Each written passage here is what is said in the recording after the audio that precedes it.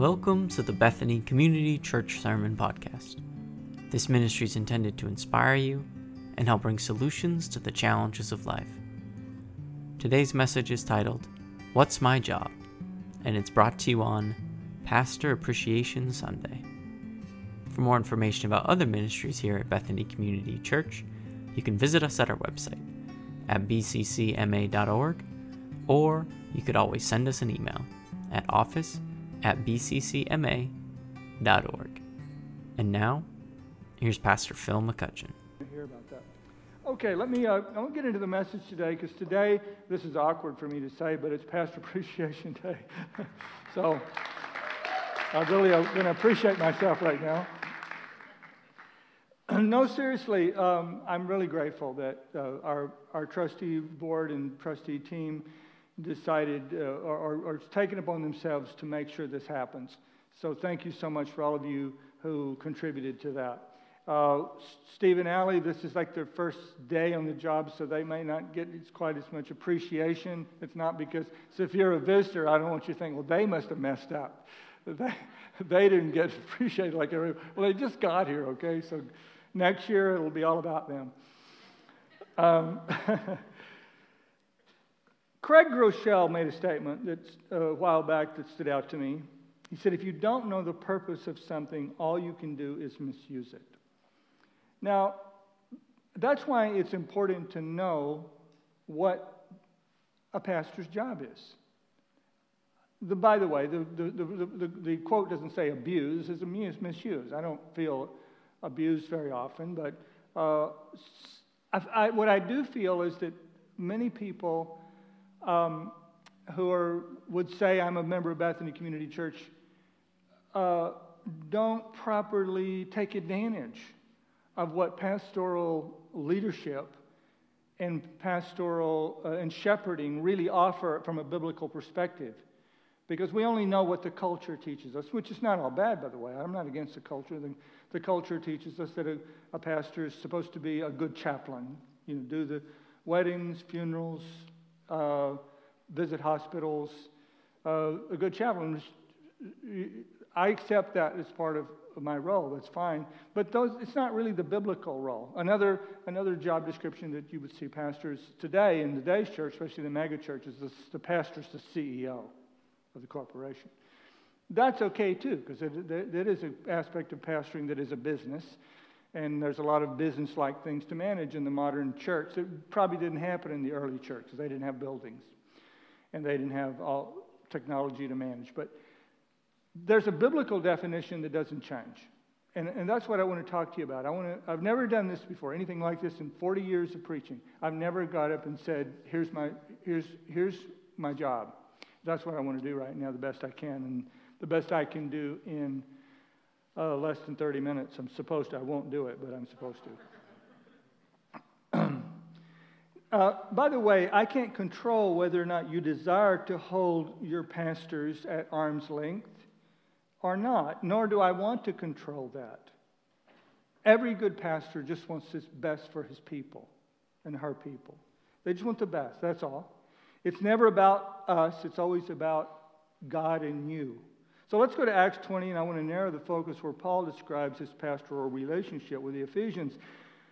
Before I go there, though, I want to look at a scripture in Titus 3, because I think it says something very important in that we would need to say today, that biblically there's no precedence for God's people congregating together, Christ's people congregating together, without the covering and oversight of pastoral leadership.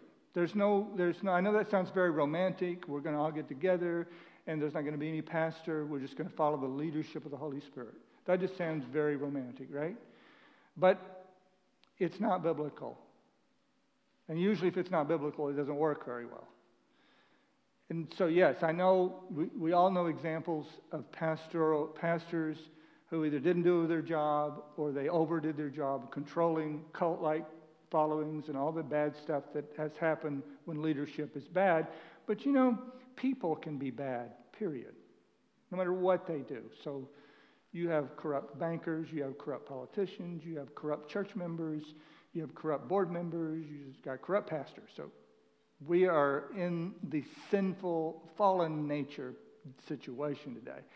So anyway, this is what the Bible says. In fact, the Bible basically says to be in order, there must be pastoral eldership by this verse. The reason I left you in Crete was so that you might put in order what was left unfinished and appoint elders in every town as I directed you. So in other words, he's saying, you're out of order if you don't have a pastor or pastors. If you don't have shepherds, you're out of order, because that's what God intended. So keep in mind that the word elders, overseers, shepherds are all the same word. It's all the word pastor. So in this very emotional meeting that we're going to read about right now, Paul is meeting with the elders from Ephesus. And he has had this premonition that he's going to be arrested and he's not going to see them anymore. And I'm not going to read all of it, but I'm going to read a part of it. I'm going to start in verse 17. From Miletus, Paul went to Ephesus for the elders of the church. When they arrived, he said to them, "You know how I lived the whole time I was with you. From the first day I came into the province of Asia, I served the Lord with great humility and with tears in the midst of severe testing by the plots of my opponents." I think if a pastor, if we do our jobs correctly, we're going to have to do them with tears. I think that's part of it. "You know that I have not hesitated to preach anything that will be helpful to you, but taught you publicly from house to house. I have declared to both Jews and Greeks that they must turn to God in repentance and have faith in our Lord Jesus. And now, compelled by the Spirit, I'm going to Jerusalem, not knowing what will happen to me there. I only know that in every city the Holy Spirit warns me that prison and hardships are facing me. However, I consider my life worth nothing to me. My only aim is to finish the race and complete the task the Lord Jesus has given me, the task of testifying to the good news of God's grace. Now I know that none of you among whom I've gone about preaching will ever see me again. Therefore I declare to you today that I am innocent of the blood of any of you. For I have not hesitated to proclaim to you the whole will of God. Keep watch over yourselves and all the flock of which the Holy Spirit has made you overseers. Be shepherds of the church of God, which he bought with his own blood. I know that after I leave, savage wolves will come in among you and will not spare the flock. Even from your own number, men will arise and distort the truth in order to draw disciples after them. So be on your guard." So, I'm going to give you three things that I believe are at the core of the pastor's job description. Number one, to serve the Lord sacrificially before you. While the pastor is supposed to serve you, really, he serves the Lord. His first, or his or her first responsibility is to get their direction from the Lord. Notice Paul said, "I've come here to do the task the Lord has given me to do." So that's the first responsibility that every pastor, we need to wake up every morning saying, what does God want me to do today? For a lot of things are pulling at us. There's marriages that are in distress. There are people that are sick and in the hospital and need the touch of God on their physical bodies. There are, here in the 21st century, there are facilities and buildings to manage. There are issues related to buildings and facilities that we have to make decisions. There's finances that have to be administered and decisions have to be made in those areas. But the key is, what has God told me to do? Now that doesn't mean it's not my job to minister to you, but it does mean that I have to try to hear from, okay, where does God want me to put my energy? Where does he want my energy to be put? I'm going to mention John MacArthur in a moment because of something he said. But someone asked John MacArthur what he does with his week, and he spends 30 hours a week on his sermon. 30 hours of his week is spent on his sermon. John MacArthur feels very much that God has told him the pastor is to be a theologian. That's his number one calling. Now that differs from pastor to pastor. Paul had to hear what God wanted him to do. So you want your pastor to be a person who can figure out what God is telling them to do, because no matter if he has 20 people in his church or 200 or 2,000, all 15 or 20 or 200 or 2,000 will often feel they know what he or she should be doing with their day. That's why it's imperative that the man or woman of God find out what God is telling them to do. The Bible says, find out what pleases the Lord. And we see this really clarified in the book of Acts, chapter 6, when there came this situation where the church had a feeding program, obviously. We know they had a feeding program because we get into chapter 6 and we find that the Bible says the widows were being neglected in their daily serving of food. And if these pastoral elders would have been like many, they would have said, well, God must want us to stop studying and praying and fasting for the messages and the teaching we're going to give the church, and he must want us to go run the feeding program. And the people in the church would have been saying, good pastors, they went and ran the feeding program. Aren't they awesome? But no, they didn't do that. Look what they said in Acts chapter 6, verse 3. Brothers and sisters, choose 7 men from among you who are known to be full of the Spirit and wisdom, and we will turn this responsibility over to them, and we will give our attention to prayer and the ministry of the Word. The word that's used for these people is the word servant, and that's the Greek word diakonos, which is where we get our word deacon. This is where we get our word deacon.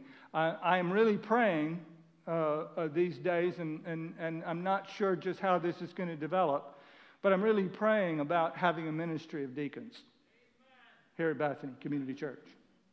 We have an old-timer back there that still knows what a deacon is. I don't know if we may not use the word deacon, but it was a solution so that everybody would be well served. See, if you come to this church, you're supposed to be served.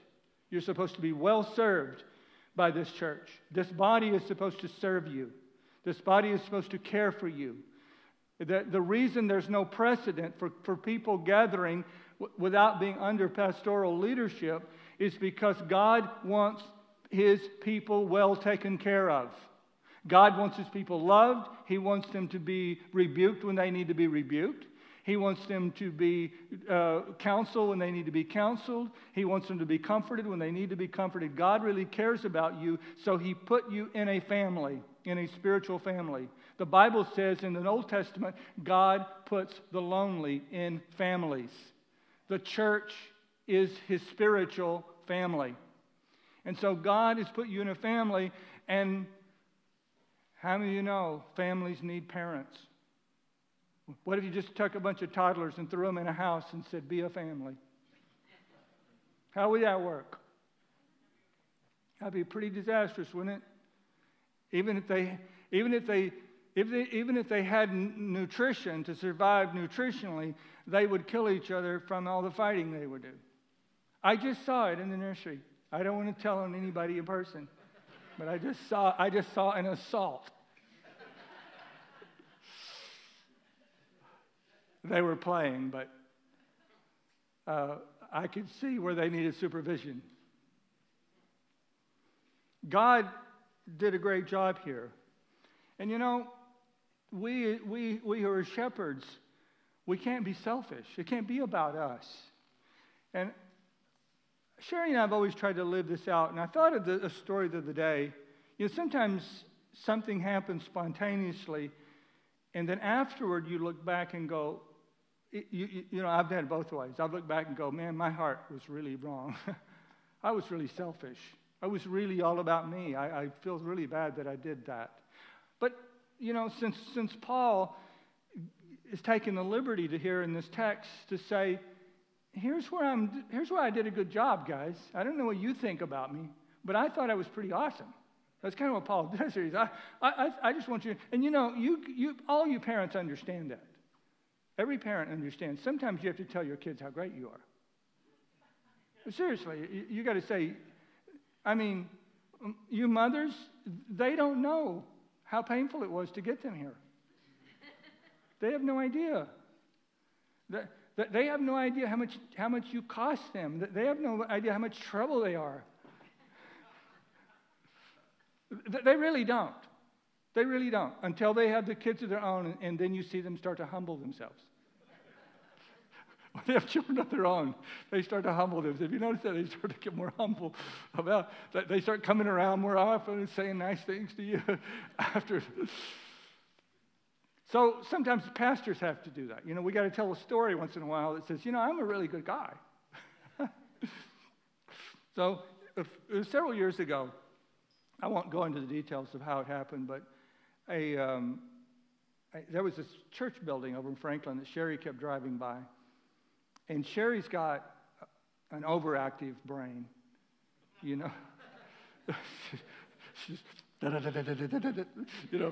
all the time. I'm like, let's just take it slow. and so she's always feeling opportunities everywhere. And so she kept driving by this church and feeling an opportunity because it's empty. And she knew a church shouldn't be empty. And one day she went in and stepped on a nail and had to go to the hospital. I don't know what that means, but I know, well, I can't tell that part of the story. I mean, come on. Anyway,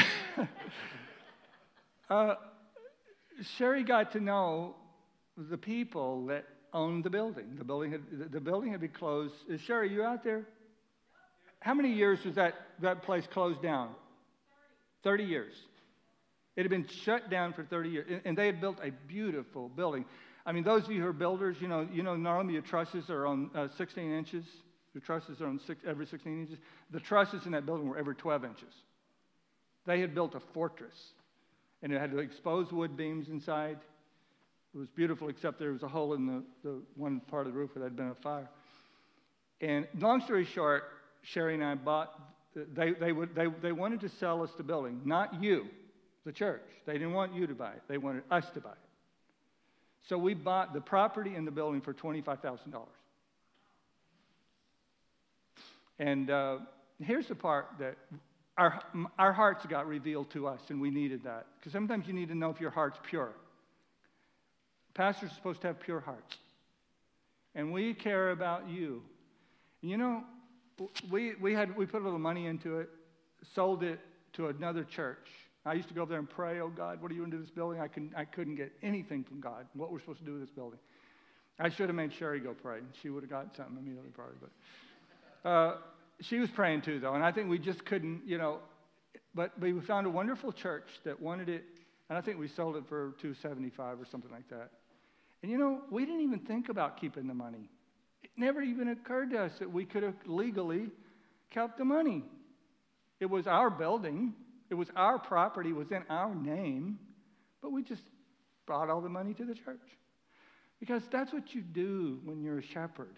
That's what you do when you care about people. And it's not all about you, and you're not trying to look for somebody to get an advantage. You go work for people for nothing. I would do this for nothing. I have done it for nothing. This burns inside of me. I love people. I love teaching you people. And I love being a part of your life, man. That's what a pastor is.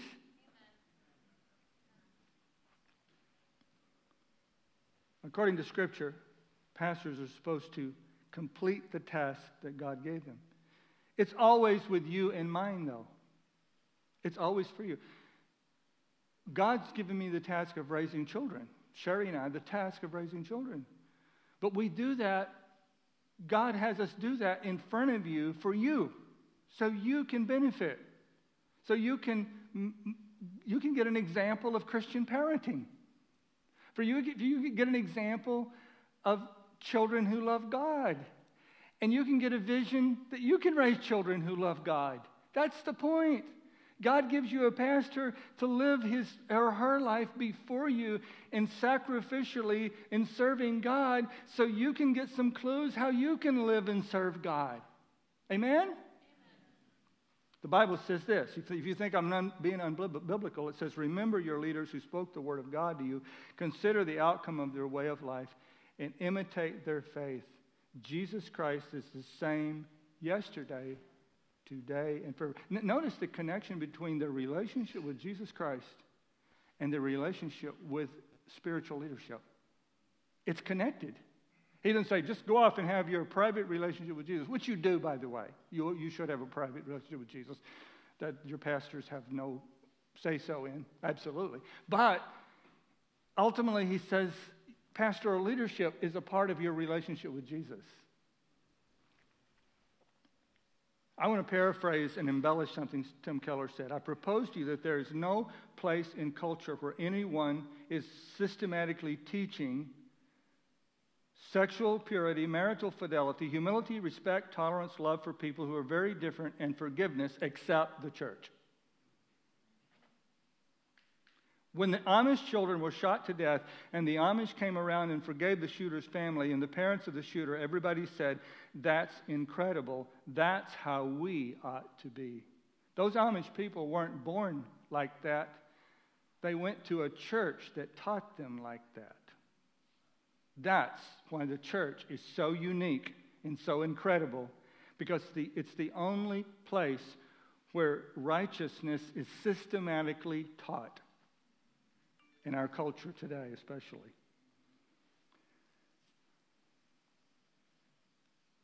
I just jumped across and failed to mention my second point. I'm so sorry.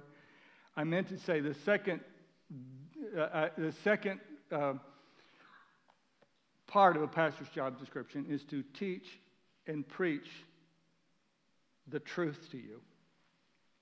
John MacArthur was asked by a lady one time, how much authority should the pastor have over us? And this was in a meeting. I saw it on video. So a woman stands up and asks him, how much authority should the pastor have over us? And he said, none. And if you know who John MacArthur is, he's really strong personality. So I was shocked that he said that. He said, we should have no authority over you. The only authority we have is the Word of God. All the authority is the Word of God. So the pastor has no authority, he or she has no authority unless they are speaking the Word of God. And our only responsibility is to try to assist you in coming under the authority of the Word of God. And we're not to care about what the culture says. We're not to care about what the Supreme Court has decided. We're not to care about what one political party or another political party says. We're not to care about what the arts and entertainment industry says. We're not to care about what academia says. We're only to care about what thus saith the Lord. That's all that matters when you're a pastor. Amen? Finally, shepherds are here or pastors are here to shepherd and oversee you. Shepherd and oversee you. I'm going to right now, because I want you to notice that the word shepherd is plural, shepherds. Always when you see the word pastor or shepherd in the Bible or elders, it's always plural. So I want to invite the shepherds to come to the stage right now and take their seat. And Pastor Jay, Pastor Steve, Sherry, Pastor Brandy, and Pastor Shane are all coming. By the way, we need to mention something today. Pastor Brandy's coming. She's been in, why didn't you wear the bee suit? What's going on? She wore the bee suit in the first service. Children's church doesn't happen second service. I know. I'm being silly. Come over here. Come in the middle. We want to acknowledge Brandy because Brandy just graduated from Liberty University with a master's degree, a Master of Arts degree in Human Services, Counseling, Marriage, and Family. God bless you. There's an envelope here for you, too, somewhere. Brandy's fantastic. So, don't come to me for marriage counseling anymore. She's got a master's degree in it. Shepherd and oversee you. Paul says here, be shepherds of the church of God, which he bought with his own blood. I know that after I leave, savage wolves will come in among you and will not spare the flock. Even from your own number, men will arise and distort the truth in order to draw away disciples after them. So be on your guard. Remember that for 3 years I never stopped warning you night and day. So the part of the text that makes it clear that pastoral care includes a concern about your physical, spiritual, and relational location. And the part that illustrates that is just the word shepherds. That's what shepherds are. Shepherds are always concerned about the location, physically, where are the sheep, who's dealing with the sheep. Because they know that there are wolves that will devour the sheep. They know there are relationships that will hurt the sheep, will pull the sheep away from the flock, and when they get pulled away from the flock, they get devoured, and they don't survive. And also the spiritual. Where's the spiritual location? That has to do with your spiritual health. God has put shepherds over your life to give input, guidance into those three areas. Where are you physically? Don't be offended if a shepherd wants to know where you were last Sunday when you weren't in church. Give praise to God that you have a shepherd. Give praise to God that you have someone who cares about your physical location, because I want you to know God does things in physical locations. The Holy Spirit fell in the upper room, and it was the people in the upper room and around the upper room that got in on what God was doing that day. And God does things in this building that you need to be in on, so we're going to try to get you here. I know you're going to mess with them. I understand. We're okay with that. Remember, pastors who demand cult-like allegiance, that's not what we're talking about. In fact, those gals, they're not pastors at all. They're wolves. A shepherd will never psychologically manipulate you or punish you for even for any real or perceived disloyalty. They just hurt and weep over it. That's all we get to do. Remember, for 3 years, I never stopped warning each of you night and day with tears. It should become a joy in your life that you want pastors and delegated leaders to be aware of where you're at spiritually, where you're at physically, and where you're at relationally. Notice the motivation for it. It begins with realizing who bought the church and what it cost him. It says the church of God, which he bought with his own blood. The church of God, which you bought. The motivation for all of us to care for you is that you have been purchased with the blood of Jesus. You are very valuable. You are very expensive. It cost God the very best thing that he had to purchase your life. And God has privileged us with the opportunity to be shepherds over his flock that he purchased with his own blood. You don't belong to us. I said, you don't belong to us. You belong to Jesus. He purchased you with his own blood. That's why we have to be very careful about being shepherds. And we have to be very diligent to be shepherd. In fact, the Bible says very clearly in the book of Hebrews that we will give an account to God for the condition of your souls. That is a sobering thought and a somber responsibility, that we will give an account for your souls. I would plead with you today. Like I said in the beginning, there may be those of you who want us at arm's length, and you prefer to be at arm's length from shepherds. It's not our business to control that. It's not our business to try to force shepherding on people who do not want it. I know it's a process. It's a decision process. I talked to a man after the first service who got invited here by somebody, and he's been coming for a few weeks, and he's like, I just can't believe this is a church. I just never seen a church like this. No symbols. I mean, what is this? He's not ready. He's not ready for me to start being his shepherd. You know, and shepherding is a specific commitment, right? I do not go to the Natick collection and walk over to people and start shepherding them. I don't go to the Natick collection and walk over and start pastoring somebody. I see somebody, hey, Let's talk about let's talk about your relationships. Let's talk about your morality. Let's talk about your habits. Let's talk about what's going on in your life. Let's talk about the conversations you're having. Come and tell me about the conversations you having. Are you doing some backbiting? Are you talking behind people's back? Not my back, but you're talking behind people's back. I'm a shepherd. Did you know that? That would be nuts. No. Our shepherding is we're to shepherd those who've agreed to be purchased by the blood of Jesus. And you need to understand that's the agreement you enter into. When you agree to be purchased by the blood of Jesus, you agree to be shepherded.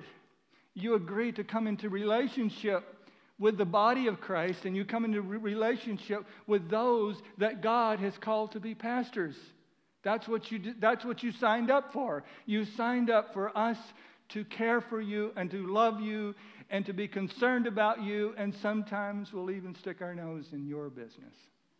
Yeah, that'll happen sometimes. But it's not about us. In fact, we're just placeholders. You know that? It's not about us. We're just placeholders. We will all be replaced by somebody else who will do this someday. That's one reason that I feel an urgency about what I'm doing right now. I turned 65 the other day. Don't applaud that.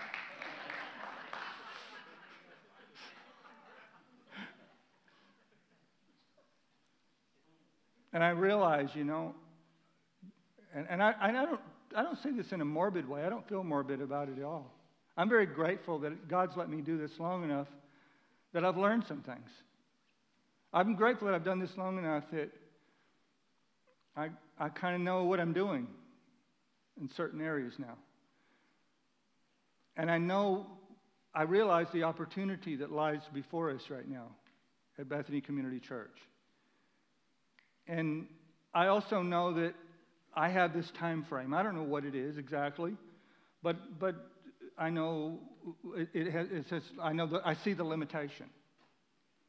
I see the limitation of my life. And I want this last part of my life to count like never before. I want it to have the richest meaning, and I want it to be the most effective that it's ever been. But it's not all up to me. It's also up to you.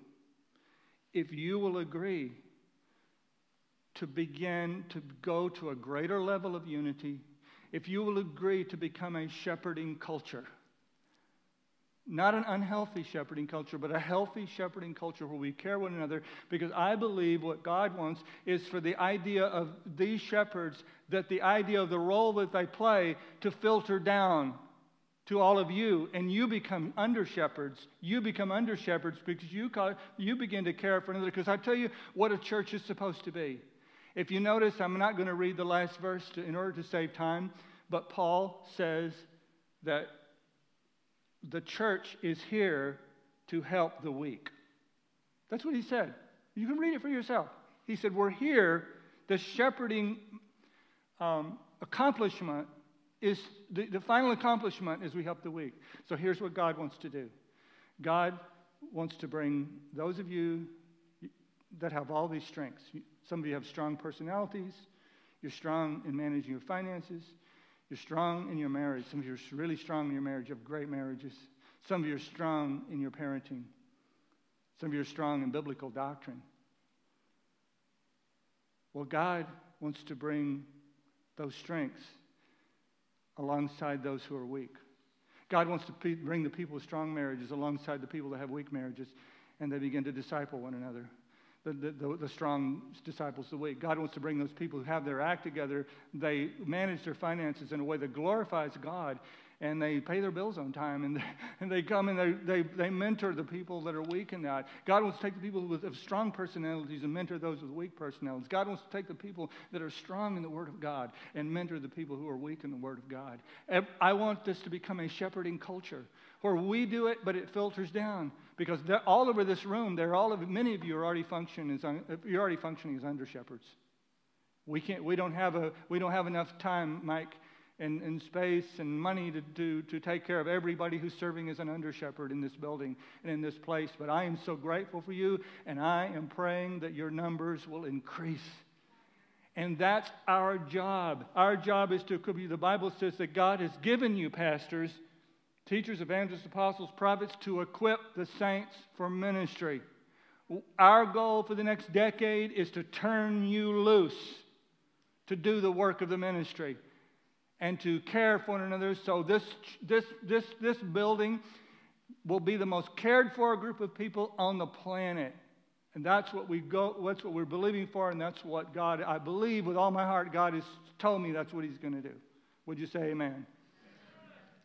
I'm going to turn this over to Mike Seaver and the trustee board right now to do your thing.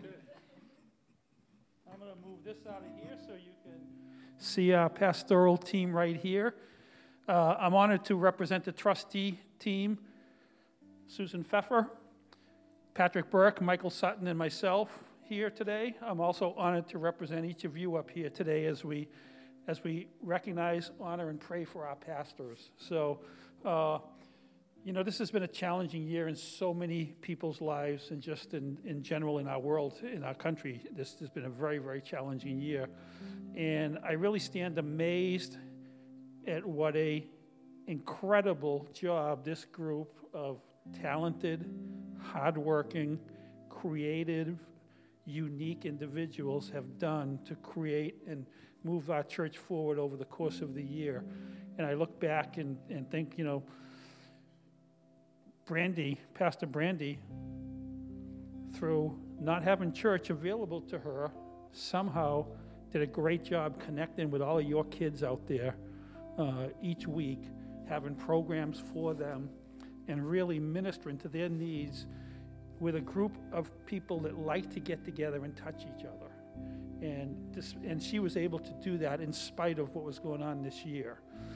Compassion New England and Pastor Sherry and the areas that she's working in, despite having our store closed for several months, it's been amazing this year what Compassion New England has been able to do to reach forward and make a difference in people's lives in this church, but also within our community in general, and really, really put the gospel to work in people's lives that really needed it. And it's just amazing what we've been able to do there.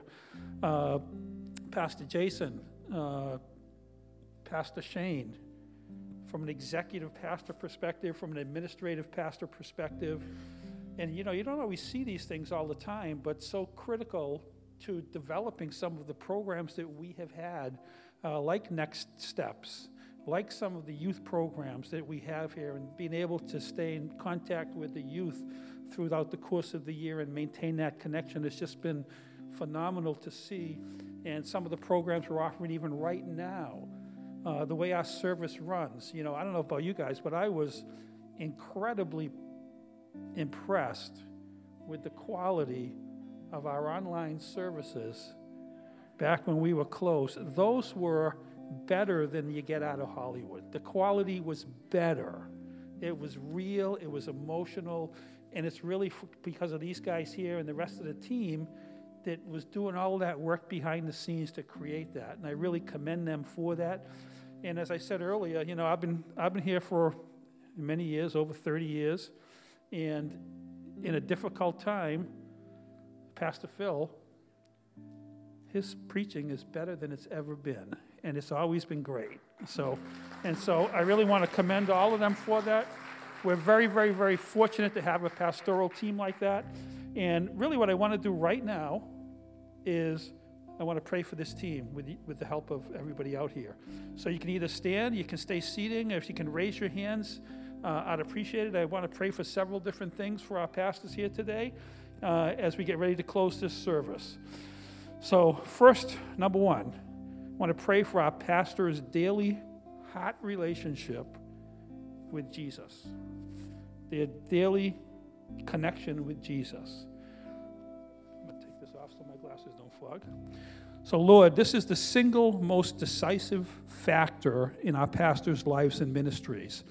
in the same way that the epicenter of Jesus' ministry was his daily time with the Father. So, Lord, as we encourage and pray for our pastors in this area, let the word be more to them than just crafting the next sermon. Let it be something that's about the heart and not just the head. Let it be something that's transformational in their own personal lives and not just informational. Let it be about being with the Lord and not just being in a book. You know, when you have a busy church like we do, when you're actively engaged in the community, it's easy to become more like Martha and be so busy serving Jesus that you miss Jesus. We pray that, like Mary, our pastors will anchor their lives to sitting at Jesus' feet, listening to what he has to say. Second point, let's pray for divine discernment. We pray for the gospel to soak into our pastors' hearts, to help them separate the urgent from the important, to sort through the many voices and determine what God's voice is saying. As a church, we rely on our pastors' abilities to do this, even when we don't like what God's voice is telling them. At Capernaum, Jesus had been healing and casting out demons all day. The next morning, his disciples told him there were many more needy people seeking his touch. But Jesus said, I must proclaim the good news of the kingdom to the other towns also, because that is why I was sent. In the same way Jesus knew his must-dos, give our pastors the same discernment, and as a church body, let us trust in this discernment. Number 3, we pray for spiritual protection from enemy attack. Peter wrote in 1 Peter, the devil prowls around like a roaring lion, looking for someone to devour. Of course, the enemy understands that if you bring down the shepherd, then it's open season on the sheep. So Jesus also said on the cross to his he said about his leaders, he said, protect them by the power of your name. Protect them from the evil one. We can't discount the attacks of the evil one. So, Lord, as a body, we commit to being prayer warriors for our pastors, to protect them against attacks by the enemy, to protect them from the things we all suffer from: pride, arrogance, discouragement, fear, self-reliance, or any other way the enemy might choose to attack any one of these pastoral leaders individually. Number 4, we pray for our pastors' families and their relationships. Lord, we pray a wall of protection around our pastors' families, spouses, children. We pray that our pastors will not only be the spiritual leaders of our church, but the spiritual leaders they are called to be of their families and homes. We pray for good friend relationships for our pastors, people that they can trust, that they can rely upon in their times of need as well. We pray for number 5, we pray for the physical, financial, health needs of our pastors. As much as we focus on our own physical needs, our own financial needs, our own health needs, let us lift up our pastors to the same degree in this area and keep them in our prayers over these areas. Number 6, we pray for fresh manna to feed us. Lord, we've been so blessed with God's inspired preaching over the years. We pray for continued blessing in this area, and that each time our pastor teaches us, or any of our pastors teach us, they will have something that has come from God's heart, through their hearts, and straight to our hearts. God's word is alive and active, and we look forward to this fresh manna on a regular basis. Number 7, we pray for the life-changing combination of courage and compassion. Lord, so many people today are more influenced by the culture than by their Christianity. We pray for courage for our pastors to stand firmly on God's word at a time when it's getting more and more lonely to do so. We also pray that this courage will be blended with the compassionate heart of Jesus that feels the needs behind the words and the deeds. And finally, number 8, we pray for the unity of our church in a world that feeds on disunity. Lord, we are a body of unique individuals with diverse backgrounds, training, skills, and beliefs. Lord, we pray against any spirit of dissension in our church, and we pray for the thing that does unite us all, and that's the message of the gospel. So, Lord, we're just so thankful for this group of pastors. We lift them up to you right now. We pray your blessing on them and their lives and their families' lives, and we so appreciate them. And we say all of this in your name. Amen.